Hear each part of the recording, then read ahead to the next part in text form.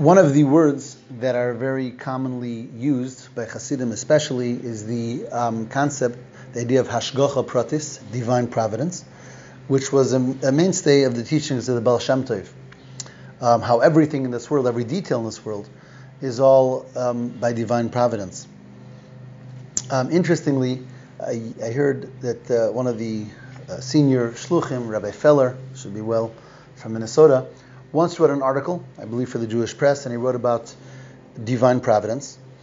And the Rebbe looked it over and added a word. He edited, instead of divine providence, he said that it's divine personal providence. Because really, in Hebrew, the word pratis means personal, individual.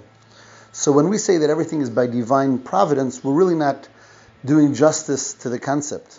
Divine providence means that everything comes from Hashem. The idea is that everything, every detail of what happens is also by divine providence. In other words, the way most things are in this world is we have a certain purpose, a certain goal to do something, and then there's unintended consequences. So we do an act because we have to, and then certain things happen on the side because they just have to happen. Just to oversimplify matters, I have to take something out of the closet. Meanwhile, I knock over a couple of other things. So this was, I wanted to take something from the closet, but by the way, other things happen. Divine personal providence means that even though I have to take something out of the closet, so I have to reach in and take something, but also the things that are moved over on the side are also moved, each one, for their own reason. And that's a very, very powerful concept to think about, that in Hashem's world, everything that's affected, even seemingly by the way, in Hashem's world there's no unintended consequences. That idea, I think, is very beautifully brought out in a Rashi, in this week's Parsha, the way it's explained by the Rebbe. And I want to give over the basic idea. The Pasuk talks about the story of the daughters of Tzlafchad who came to Moshe Rabbeinu, and they were asking for inheritance in the land of Israel. The way the laws of inheritance were until that point was that only the sons would inherit. They had no brothers. Their father had passed away. So these 5 women came to Moshe and said, we also want to have a part in the land of Israel. Moshe did not know the halacha. He says, wait, I will ask Hashem. Then Moshe came back and says, Hashem said, you are right. Kain b'nai tzlafcha doivres. And therefore, in this case, daughters should also receive part of the inheritance, and that became the halacha for all time. Rashi comments and says, Nis'alma halacha mimenu. This halacha was hidden from Moshe. And Rashi continues, why was it hidden from him? And he says that Moshe here was being really punished for the fact that he took a certain sense of ego. When Moshe Rabbeinu said, when he appointed judges for the Jewish people, he says, you judge the Jewish people, and anything that's difficult, bring to me and I will respond. That statement of Moshe, anything that's difficult, bring to me, seems to have had some level of ego, at least for the level of Moshe Rabbeinu, and therefore he was punished here, where Hashem saw to it that he forgot a halacha. He forgot a din, forgot a halacha, and that was a punishment for that statement that he made. Rashi continues and says, Davar Acher, alternatively, really this parsha should have said through Moshe, should have been written through Moshe, but because these daughters of Tzlafchad were great and special holy women, so therefore they merited that it should be written in the Torah through them. Okay, so seemingly we have here 2 explanations. Why is it that Moshe Rabbeinu forgot the halacha? Explanation 1 is that it's a punishment for Moshe, because of something egotistical that he said. And explanation number 2 is, really Moshe could have said it, but they were very meritorious, and therefore it was said through them instead of him. The Rebbe, however, explains that really it's not 2 separate explanations. They're both true explanations, and they're both necessary. And he explains the following.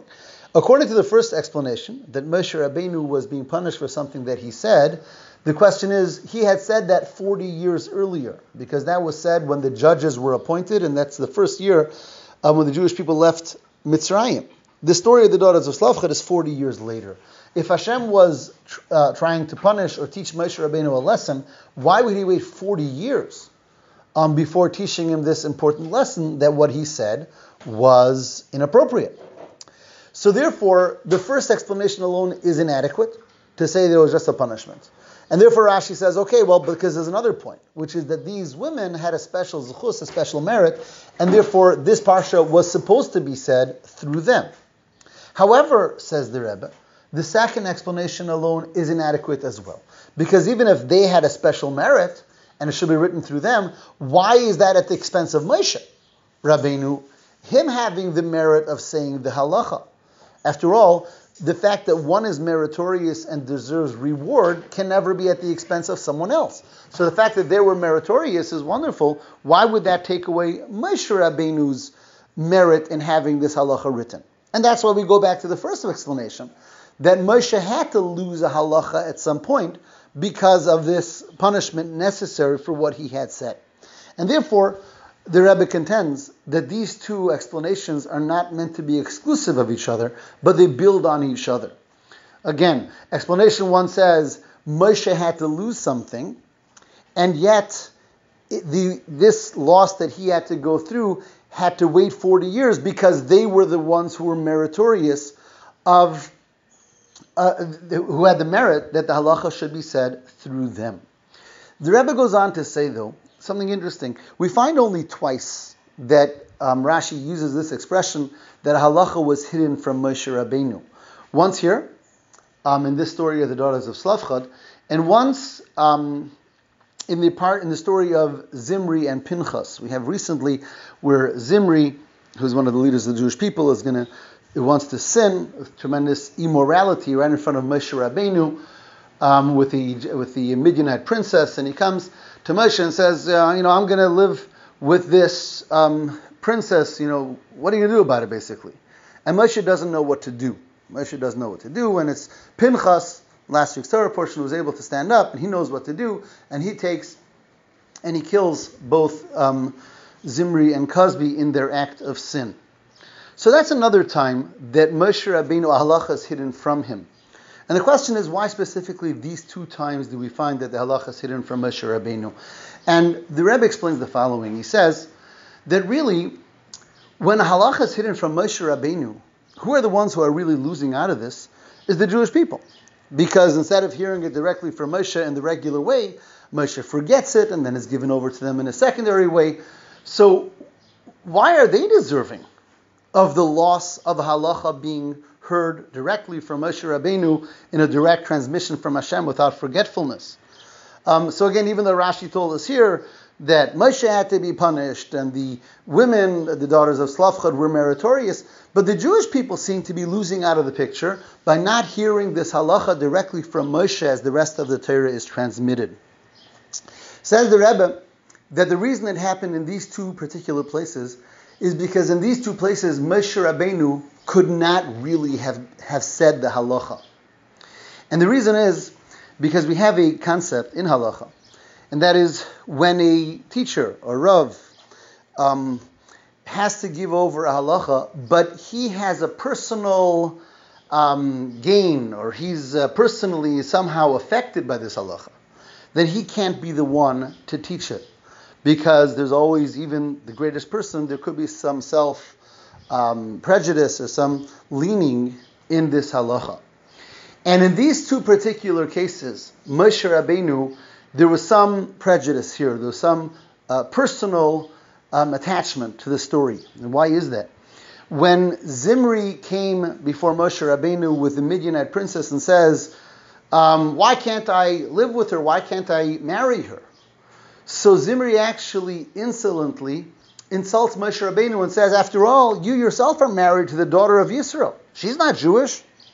Obviously that's a silly argument. Of course, she converted. Nevertheless, that's what Zimri says. He says, Bas Yisrael mihi tiralach. Who said why is your wife permissible to you and this Midianite princess is not permissible to me?